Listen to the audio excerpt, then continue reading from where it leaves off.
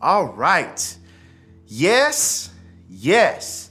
Y'all, I am so grateful that out of everything, the plethora of things that you could be engaged in, you could be watching Hulu, Netflix, or something else on YouTube. You are intentional with constantly showing up for therapy. Come on. Come on in the room, and while you are coming in the room, tag somebody like, listen, it is time. Come get this Therapy Thursday session. And you know how I do each and every week. And I love y'all. Y'all are actually doing it. Like, I be looking at my phone. I need you to tag somebody. I see you being intentional with therapy. All up and down the timeline, all up and down the chat, tag somebody. At Jessica, I see you. At Adam, I see you. You are being intentional. I see you. And I tried to do that because you don't know how close somebody is to giving up. You don't know how exhausted somebody is from whatever they're going throughout the day, throughout their life. And sometimes just a word of encouragement is what somebody needs to help them have the strength to fight another day. Of course, through the empowering of the Holy Spirit, but your words, your encouragement can empower somebody to keep on pushing, keep on healing, keep on becoming. So yes, tag somebody up and down the timeline. I'm proud of you. I see you showing up for therapy. And when I say that, people tag me sometimes. I'm proud of you, Pastor. Thank you. I am just honored to serve for the glory of God. I'm proud of you. I'm proud of you. I am proud of you. And I have to give flowers and tip my hat to my brother, Isaac Curry. He did an absolutely amazing and phenomenal job on Sunday as he was filling in for us as we're continuing this Exit Strategies series. I thank God for his life, and every single time he comes together and joins us with Therapy Thursday, it's been absolutely amazing. So I really want to get to work. I want to get to work because I believe this session that we're going to have on tonight has the potential and the potency to activate somebody's faith. I believe this particular session will be the genesis of somebody's mental health. I believe it will be an activator for somebody's healing process, and I want to get straight to it because there's a lot I want to share with you and a little time that I have to do so. So I'm gonna just go ahead and give you the title. Y'all ready for this? I want to talk around this thought from this subject for this particular time that we are sharing together on Therapy Thursday. What's the worst that can happen?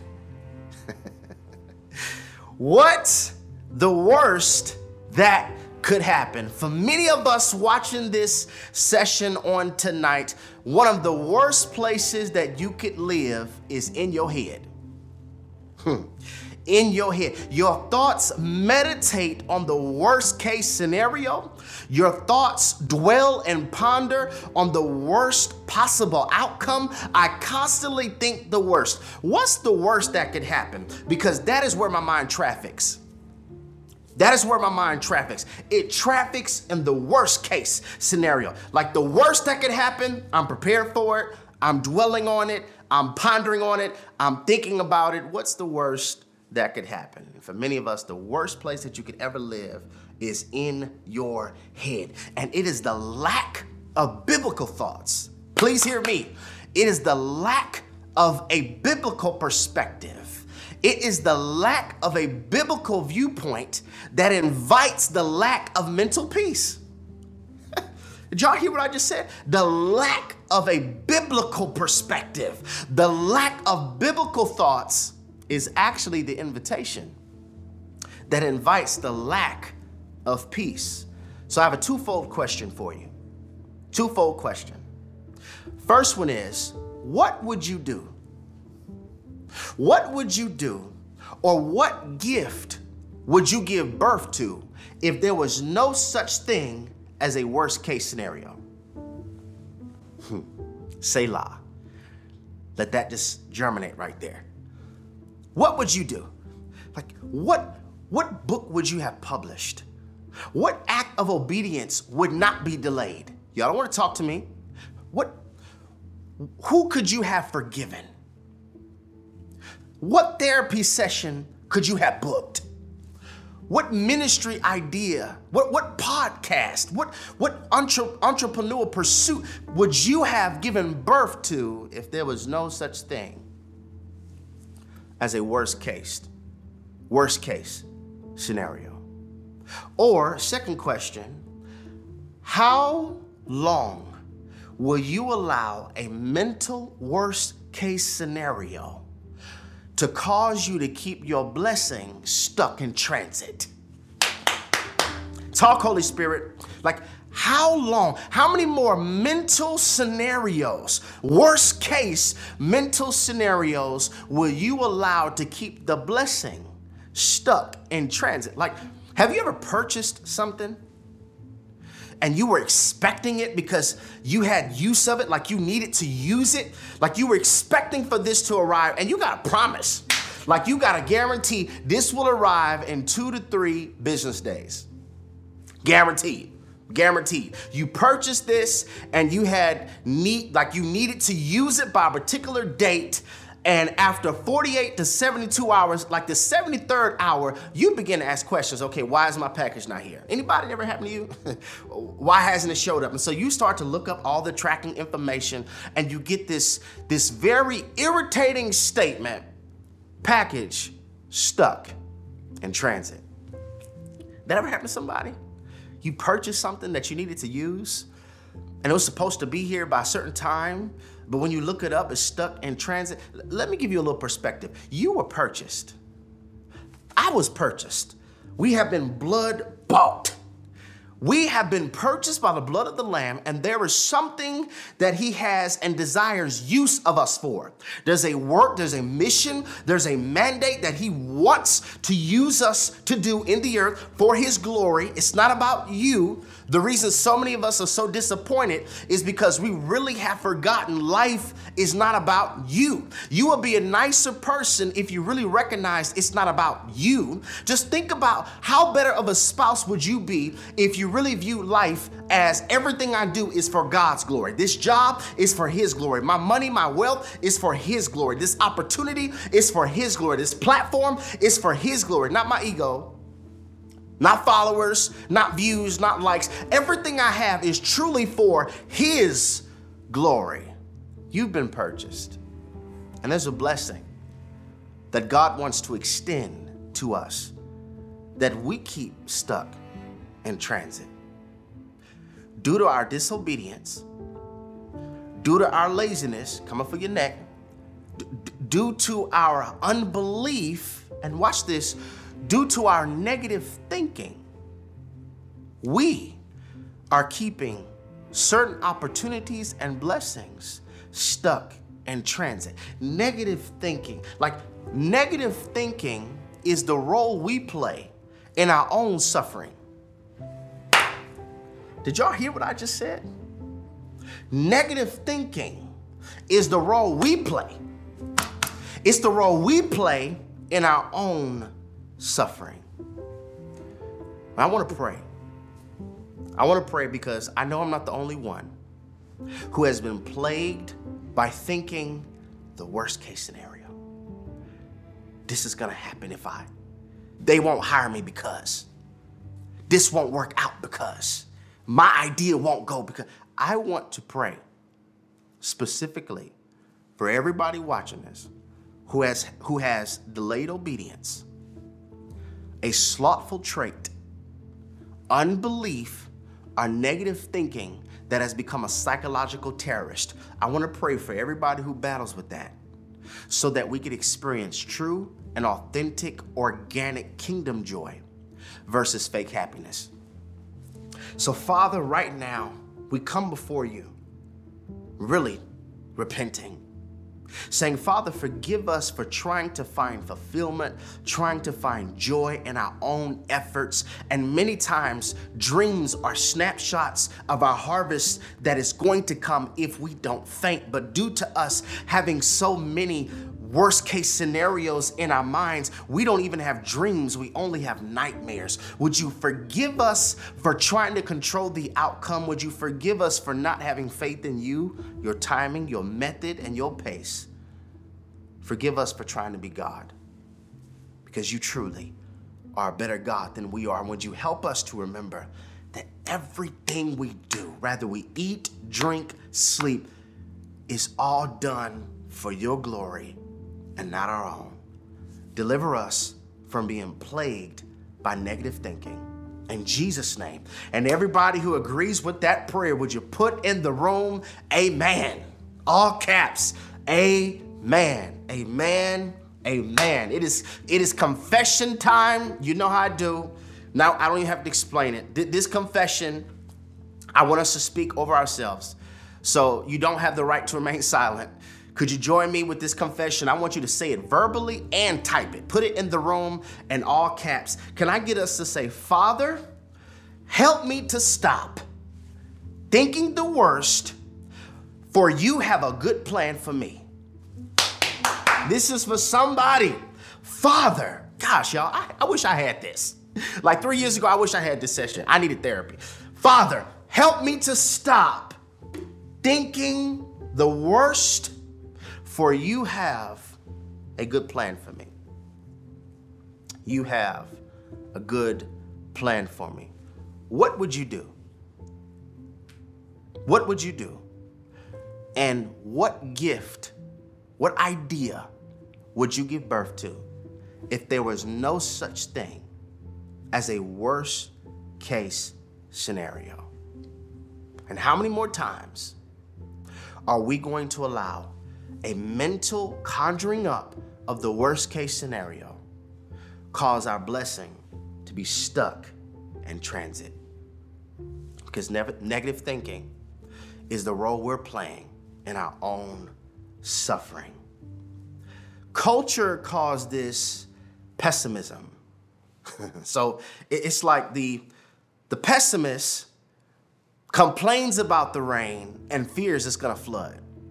The optimist knows that every storm cloud eventually runs out of rain.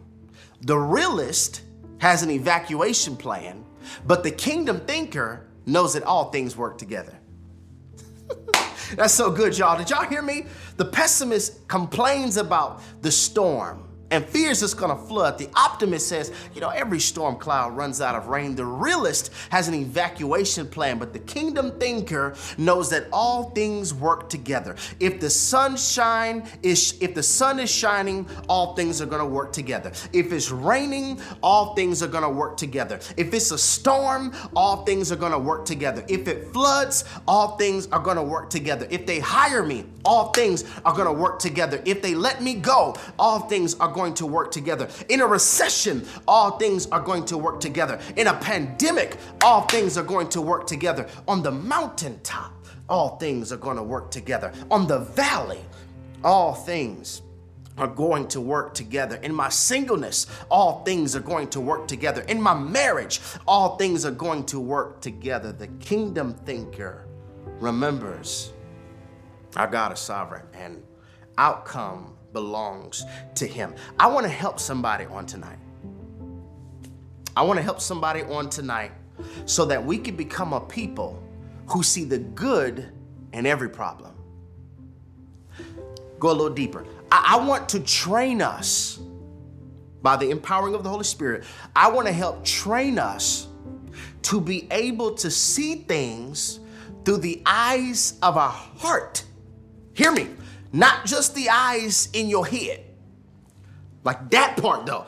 I want to train us and help us to be able to see situations through the eyes of our heart.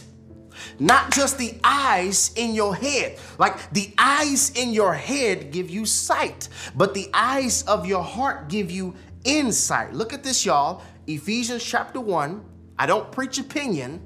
I want to preach doctrine. Ephesians chapter 1, verse 18, Paul says, listen, I pray that the eyes of your head, it's not what it says. I pray that the eyes of your perspective, It's not what the text says. I pray that the eyes of your heart may be enlightened. Listen, eyes of your heart gives you enlightenment. I pray that the eyes of your heart may be enlightened. Why? In order that you may know the hope to which he has called you. When we think the worst case scenario is to think without hope, or it's a perversion of hope. It is to think without faith, or it's a perversion of faith. I have faith that the worst outcome is going to happen. I have faith that it's not going to work in my favor for God's glory. I have faith that this is going to fail. Perversion of faith. Faith in reverse. Paul is saying, listen, I want you to have the eyes of your heart to be enlightened. Why? In order that you may have a hope.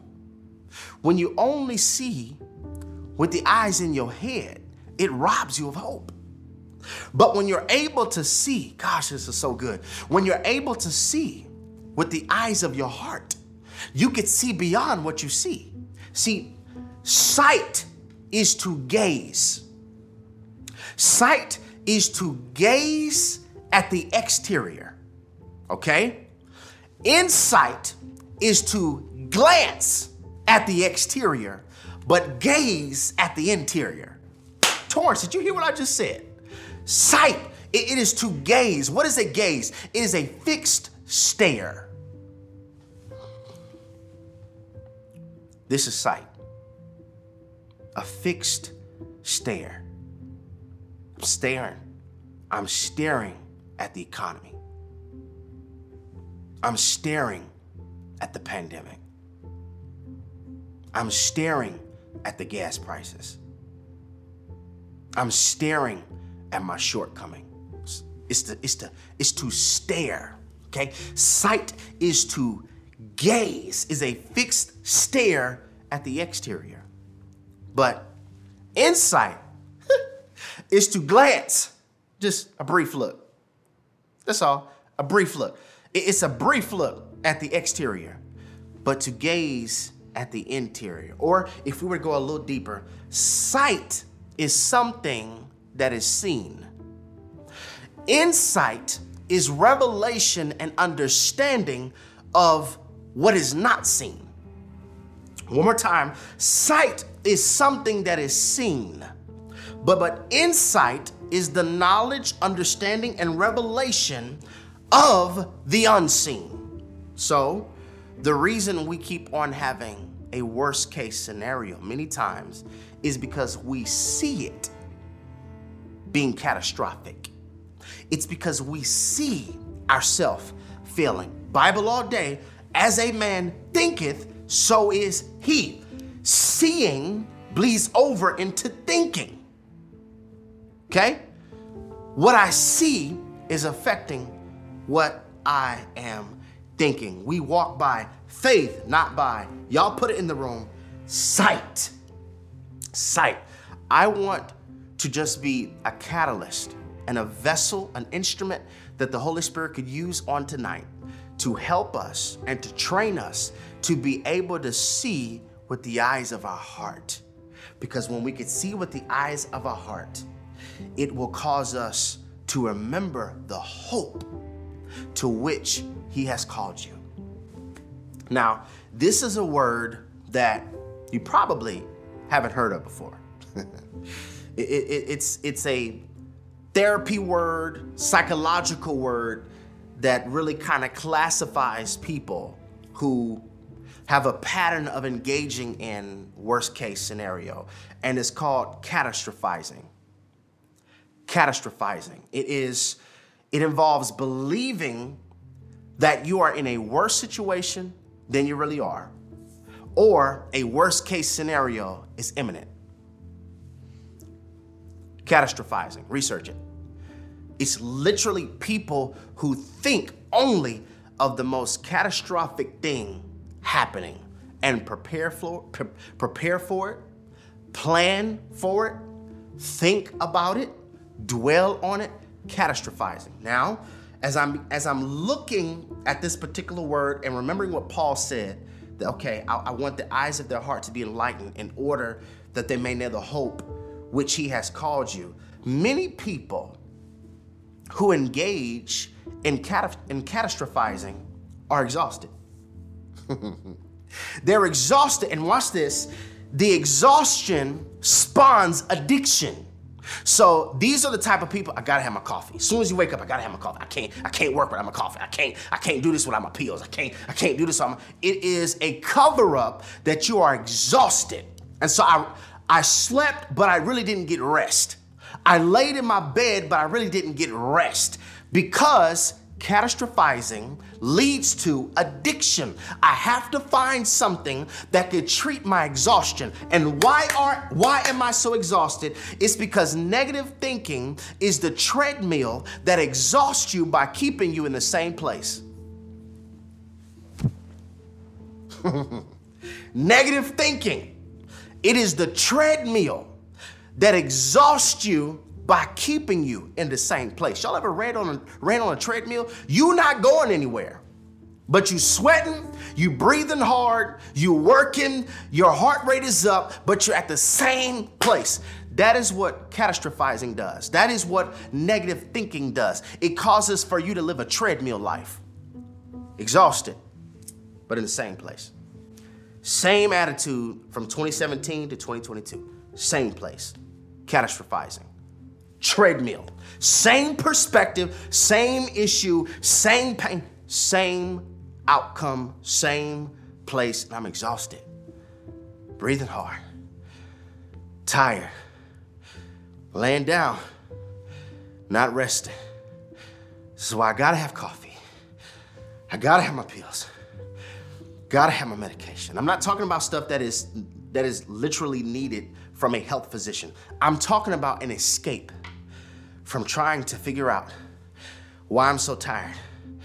And without this dopamine hit, without this drink, without this orgasm, without this relationship, it'll expose how exhausted and how short of breath I am in the spirit because I'm constantly trying to figure out what can help me to stop being so exhausted. It's a cover-up. I'm tired because of how I'm thinking. I'm gassed because I'm using all of my gas on things that don't matter for my destiny. Catastrophizing. Catastrophizing. As a man thinketh, so is he. Watch this, y'all. Your perspective. This is helping somebody. Your perspective is shaped by the algorithm of your thoughts. So I want you to think of social media, okay? Whatever you search the most will show up in your feed. So if you search basketball a lot, it's gonna show up on your suggested feeds. If you search boxing a lot or cooking, whatever it may be, it's going to show up in your feed because the algorithm is cultivated by your search. Make sense? Your mind is the same way. Your perspective is cultivated by the algorithm of your thoughts. So whatever I keep on thinking on the most is going to shape my perspective. This is why the Word of God says, meditate on the book of the law, meditate on His word, meditate on His decrees day and night. Why? Because your perspective is going to be shaped by the algorithm of your thoughts. You worry so much, and your perspective is always something about being worrisome, is because your perspective is always shaped about something that causes for you to worry, because the algorithm of your perspective is cultivated by your thoughts. As a man thinketh, so is he. Your life moves in the direction of your most dominant thought. A thought. It's a thought. It's a thought. Thoughts can become projections. So my negative thoughts, this is how negative people project on you. I have a negative thought about me that I'm going to project on you for something you're about to do. Because really, I feel if I were to do that, my outcome would be a worst case scenario. So I'm going to share with you my advice, which is really my own negative thoughts in projection form. Sometimes all advice is somebody else's projected thought. I wouldn't do that, because the reason you wouldn't do it is because you only operate in catastrophizing. So you think worst case scenario, and you project that perception on other people. Parents do this, pastors do this, professors do this, sometimes therapists do this, coworkers do this. They're telling you an outcome that they fear happening for themselves, and they try to tell you, I'm just trying to give you some advice. But what is really happening is I'm projecting my negative thoughts. That's their thought, not mine. Remember, your perspective is shaped by the algorithm of your thoughts. So how does a person engage and develop a pattern of participating in catastrophizing? I think there are layers to this, but I want to highlight a few. The first cause of a person to constantly think the worst case scenario is when, number one, pain has been extended from a loved one. Yes, sir. Yes, ma'am. It's the paranoia of repeated pain. The paranoia of repeated pain. It's when I told somebody all of the hurtful stuff that I've gone through, all of the hurtful things that happened in my life, only for them to do it to me. That's a different level of pain. When I told you everything hurtful that has happened to me, for you to only put me through that same process again, that can cause for somebody to always think the worst case scenario. Why? Because I experienced it. And so I don't have an optimistic perspective. I'm not thinking like roses are red and violets are blue. No, I'm more like roses are dead. Roses are dead. I'll go silent on you. I fear that pain again, so I'm not fooling with you. That's just what happens to people who constantly experience pain, especially from somebody that they have loved. Negative thinking, many times, please hear me, negative thinking many times is punishment we give ourselves because somebody else didn't keep their word. So what you're gonna do is you're not going to open up and talk to this person who God could have sent in your life to help you heal, because just like the enemy sends people, so does God. Just like the enemy could use a Delilah, God could use a Paul. Just like the enemy could use a Pharaoh, God could use a Naomi. God uses people too to get us to places where we need to be. So what you're gonna do is you're not gonna even open up your heart to love again because of somebody who didn't love you. You see, this is why healing is so important, because it causes for me, negative thinking causes for me to punish myself based on somebody else not keeping their word. And catastrophizing causes for us to hide the real you. Why? It's because I'm hiding the parts of me that I feel are unlovable. I'm hiding the parts of me that mom didn't know how to parent. I'm hiding the parts of me that daddy didn't know how to father. I'm hiding the parts of me that pastor didn't know how to shepherd. So I'm hiding those parts because of pain I've experienced from a loved one. I think that's the first reason why many people think the worst case scenario. It's because I've experienced it. I told somebody what hurt me, and they put me through it again. The second reason I believe a lot of people think worst case scenario is because of looped disappointments. That didn't work. That didn't work either. This didn't work. That didn't. And so due to all of those disappointments, I'm preparing myself to be disappointed again. And this is what I tried to get us to understand, y'all. Therapy is so good. Like Therapy Thursdays are so good. I tried to get us to understand if you could view disappointment right, if you could view disappointment as direction versus devastation, it would help you heal faster. The reason we constantly engage in worst case scenario is because our disappointments have been on loop in our life, and we don't know how to view that disappointment as direction, not devastation. Like my wife shared so many times, before she met me, there was a relationship she was in. And the guy cheated on her. It was a church musician. It was all, the whole church knew about it. Just messy. Like church breakups are just messy. They be petty, somebody else petty, and sometimes pastor may say something petty from the pool. It's just, they can be messy. They can be really, really messy. And so that pain that she experienced, yes, it was disappointing. But a year later, I came to the church. You see? It was God showing her, that's not your husband. Man, I'm trying to help somebody. That's not your opportunity. That's not the person I assigned favor for you. I didn't assign for you to have favor with them. Why are you devastated? Disappointment is to direct you, not to devastate you. That's not where your favor is. That's not the house I want you to get. Or it's not the time, go work on your credit. That's a whole nother Therapy Thursday, like accountability that God helps us with. Anyway, why are you crying over the very thing that I don't have for your life? Why are you frustrated with me because I won't bless what's not my will?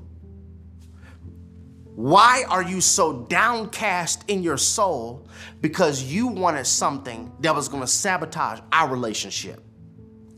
It's not for devastation, it's for direction. And when we have that perspective, everything that happens in our life that doesn't go the way that we want it to go, I'll be able to think, God must have better. Must not be God's timing. My favor must be elsewhere. Because God has a plan for me, a good plan for me. Remember, we said that in the confession. God has a plan for me, and it's for His glory. Maybe your plan was for your glory. That was for you. That wouldn't have made me look good. That wouldn't have showed off my grace. That wouldn't have showed off my mercy. That would have just helped you flex in an area. That would have just increased your following, but that was not for my glory. It wasn't for my name's sake. And so many times we think the worst case scenario because we're constantly experiencing disappointment after disappointment. The cure from that is to recognize disappointment is always for direction. I want to show you this. Look, John chapter 14, verse 1. It says, let not your heart be troubled. I love when God's word compliments. Let not your heart be troubled. You believe in God, also believe in me. In my Father's house are many mansions. If it were not so, I would not have told you. I go to prepare a place for you. And if I go and prepare a place for you, I will come again and receive you myself, that where I am, there you may also be. So powerful. Jesus is reminding us, I'm the way, I'm the truth, I'm the life. I'm preparing a place for you. I have something prepared for you. So don't let your heart be troubled. Don't be devastated on that disappointment. I got something I'm preparing for you. If I wasn't preparing it for you, I wouldn't tell you I am. But I'm working on that. I'm going to make sure that you're there with me. This is not my glory. Why are you continuing to cry over something that you wanted to be my will that never was? So now I'm plagued by worst case scenario, or I'm engaged in catastrophizing because of looped disappointment. Number 3, the third reason, like I said, there are layers to why people do this, but the third reason is it's a perversion of defense. So I want to explain this. Expecting the worst many times is a defense mechanism against disappointment. So if I think the worst is going to happen, it could help me not to be disappointed. So it's a perversion of defense. I want to defend myself from being disappointed. I want to defend my heart from getting hurt. So I'm going to think this is not going to work as a means of not getting disappointed. So I'm going to play it safe. I'm going to play it safe because I can't feel pain of a fall if I don't climb. You see, it's a perversion of defense. I can't feel the pain of being rejected if I don't post it. I can't feel the pain of being broken up with if I don't voice my standards. So I rather prepare for disappointment so that I won't experience the disappointment. So I just traffic in negative thoughts. This is so good. Expose it, Lord. I have a perversion of defense so that if it didn't work, I wasn't looking forward to it anyway. And so we constantly engage in catastrophizing. Now, I want to show you this passage of scripture over this dude. He goes down in the hall of faith. One of my favorite biblical icons, one of my favorite biblical characters. We're going to look at a brief snapshot of Moses, okay? God has a work for Moses. Remember, I asked you, I said, have you ever had need of something and you needed that package by a particular time for a purpose, but it got stuck in transit? God has need of Moses. Moses, I need you to be my package for my glory. There's something I need you to do. There's a people who are praying to me, and I need to answer their prayer through you. I need them to know my goodness through you. For my glory, I'm doing this through you. Not for you, but I'm doing this through you for my name's sake. And I want you to see how when God is having this conversation with Moses, he keeps thinking about the worst case scenario. Exodus chapter 4, verse 1, after God tells him, like, listen, all these things that I plan on doing, I want you to look at this. Moses answers and says, what if they do not believe me or listen to me and say, the Lord did not appear to you? Notice this, y'all, catastrophizing. God said, go tell them, let my people go. It's like, man, what if they don't believe me? What if they don't listen to me? What if they say the Lord didn't appear to you? Then the Lord said to Moses, what is that in your hand? A staff, he replied. The Lord said, throw it on the ground. Moses threw it on the ground and it became a snake and he ran from it. That's a whole word. What are you running from that God wants you to seize? I'm like, Moses, if God made it a snake, he's not going to cause a snake to bite you so that you could die. What God idea has he given you that you're running from? Whole nother message. Then the Lord said to him, reach out your hand and take it by the tail. So Moses reached out and took hold of the snake, and it turned back into a staff in his hand. This, said the Lord, is so that they may believe that the Lord, the God of their fathers, the God of Abraham, the God of Isaac, and the God of Jacob, has appeared to you. Then the Lord said, put your hand inside your cloak. So Moses put his hand into his cloak, and when he took it out, the skin was leprous, and it became as white as snow. Now put it back into your cloak, he said. So Moses put his hand back into his cloak, and when he took it out, it was restored like the rest of his flesh. Then the Lord said, if they do not believe you or pay attention to the first sign, they may believe the second. But if they do not believe these two signs or listen to you, take some water from the Nile and pour it on the dry ground. The water you take from the Nile will become blood on the ground. Look at this, y'all. Moses said to the Lord, my bad. Jehovah, pardon your servant, Lord. I haven't been eloquent, neither in the past, nor since you have spoken to your servant. Like, look, I don't really have good speech. I didn't have good speech before you called me, and I don't have my doctorate now that you're telling me to do this. So I'm slow of speech and tongue. The Lord said to him, who gave human beings their mouth? Who makes them deaf or mute? Who gives the sight or makes them blind? Is it not I, the Lord? Now go. I will help you speak, and I will teach you what to say. Look at this, y'all. But Moses says, pardon your servant, Lord. Please send someone else.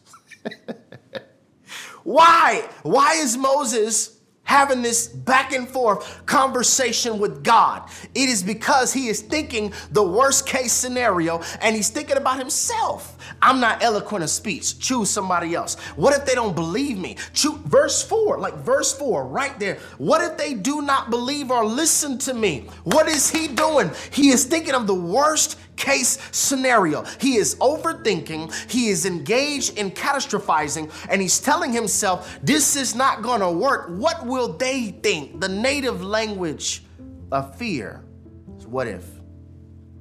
But the greater thing that I see right here is I wonder who on this Therapy Thursday is watching this message that hasn't recognized that catastrophizing is getting in the way of a people that you have been summoned to help. Who watching this? I feel this, y'all. Who watching this is engaged in worst case scenario thinking that is not loving their children the way that their children need to be loved because of it?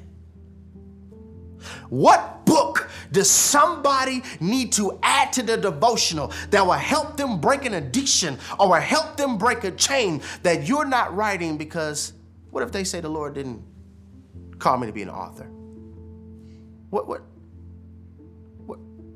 if they'll say the Lord didn't show up to you? What music?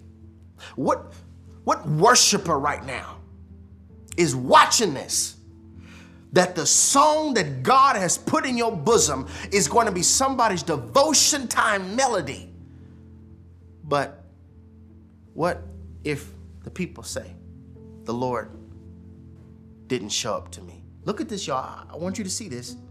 Exodus chapter 2, verse 23. I shared this before, but I want us to see this again for a different point.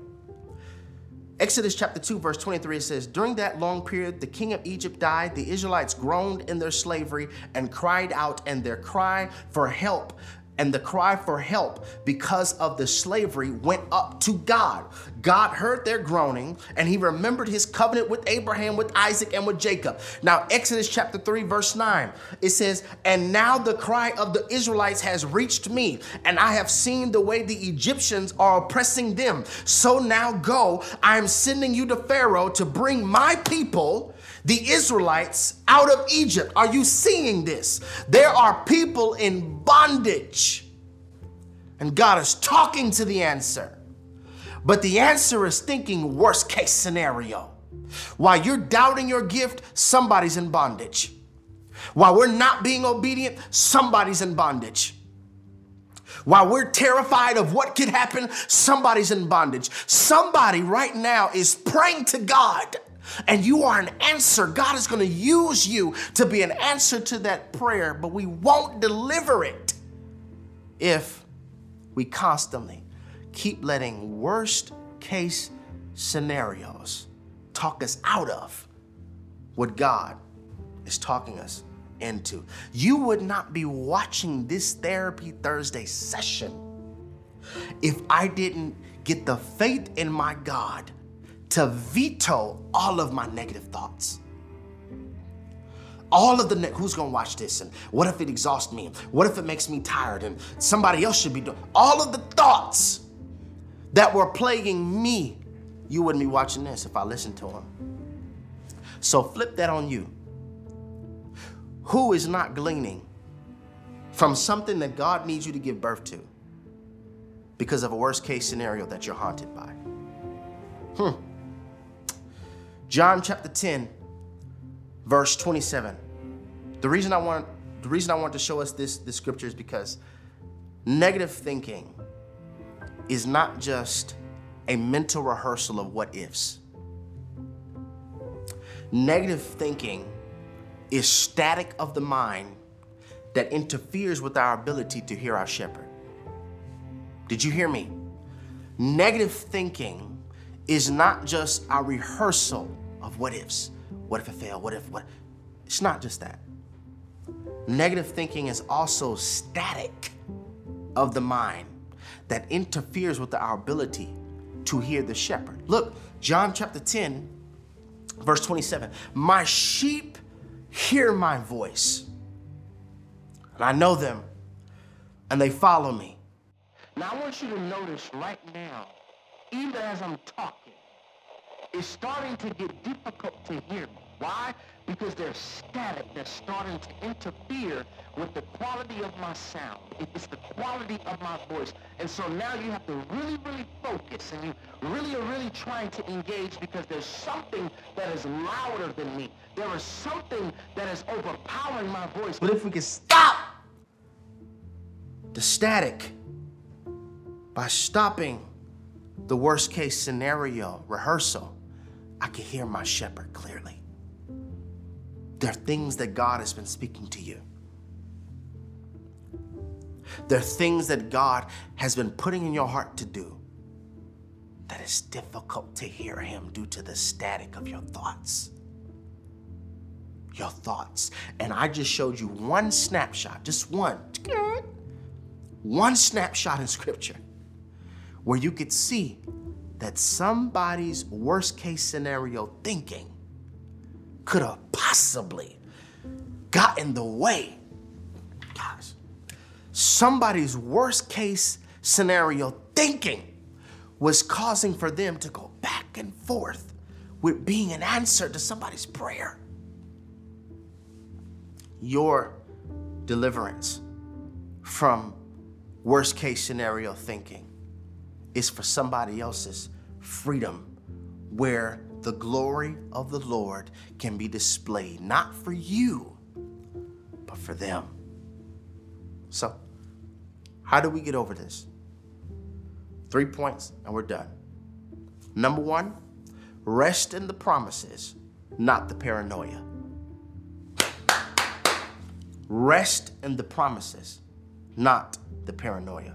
If you could rest in the promises of God, if you could rest in the fact that God is not going to let me drown, if you could rest in the fact that heaven doesn't have a shortage, if you could rest in the fact that all things work together, if you could rest in the fact that in due season a harvest will come if you faint not, if you could rest in the fact that God is preparing a place for me, if you could rest in the fact that God is behind the scenes, on the scenes, before you even were thought of having a scene, he's working it out. If we could rest in that and not the paranoia. See, when did God provide Adam with Eve? He did the surgery once Adam was asleep. God could do surgery on us better when we're resting. Resting in the promise. Resting in his word. What if? I'm not resting in what if. Even if, for me. I'm not resting in worst case scenario. I'm resting in the promises of God. And literally for some of us, you might need to write down 7 or 10 promises that could be ammunition for all of the paranoia that comes your way. Whenever you feel the thoughts that are coming against you and plaguing you, I gotta have something to combat that. I could shoot that down with the word of God, a promise that I'm resting in. Number 2, I've been saying it all throughout this session on the night. Remember, it's not about you. Someone needs your yes. So this is a very sensitive point for me. When I first heard of Uvalde, I'm here in Texas. When I first heard of the shooting, I felt pain in my heart because I could only imagine what it was like to be a parent. I have 2 beautiful children. I couldn't imagine kissing my babies good morning, sending them off to school, for them to never come back. The world, we probably moved on past it, but as a parent, seeing that bed not made, or the clothes, the little shoes, or the socks, or the shirt, whatever it may be extremely painful. And as I began to follow along with the story of the Uvalde, I felt anger. Not just because of the evil. The evil, of course, causes for me to be angry. But I was angry because of the timeline of the shooter in the classroom and the police not going in the room, calling 911, and law enforcement not stopping. Like, that caused me to be angry. Just take all spiritual stuff out. As a dad, as a father, thinking about my children are in there and you are not, that made me mad, being transparent. And so as I was formulating this particular content for this session, I remembered that particular scenario and I thought, like, them responding to the call could have saved lives. It's the same for you. It's the same for me. There's a call on your life. If you didn't have one, you'd be dead. The reason you have oxygen and warm blood flowing through your veins is because there's a call on your life, and your yes is gonna help somebody else. And as painful as that situation is, for me, it's a riveting, sobering reminder. Jerry, you obeying me, you seeking my face. You giving me your yes is tied to somebody else's deliverance. Not for you, it's not about you, it's my glory through you, not for you. And the anger that you felt because of the timeline, I want you to put that in this session. The time we're wasting because of the worst case scenario causing for us to have delayed obedience, somebody else is calling for help. And you're the answer for that. So I know that might not be the friendliest picture, but it drives home the point. I have to render my yes because it's not about me. Last point, render the pen. Worst case scenario is you writing the outcome. You're not the author. You're not the author. God is. Give the pen up. He's the author and finisher of our faith. Stop finishing the outcome with your perspective. That's God's job, not yours. Render the pen. I trust you, so that we won't be like Moses in this one particular scenario, going back and forth with God because we're telling him our limitations, when this whole situation is about his glory and their deliverance. So God, would you help us?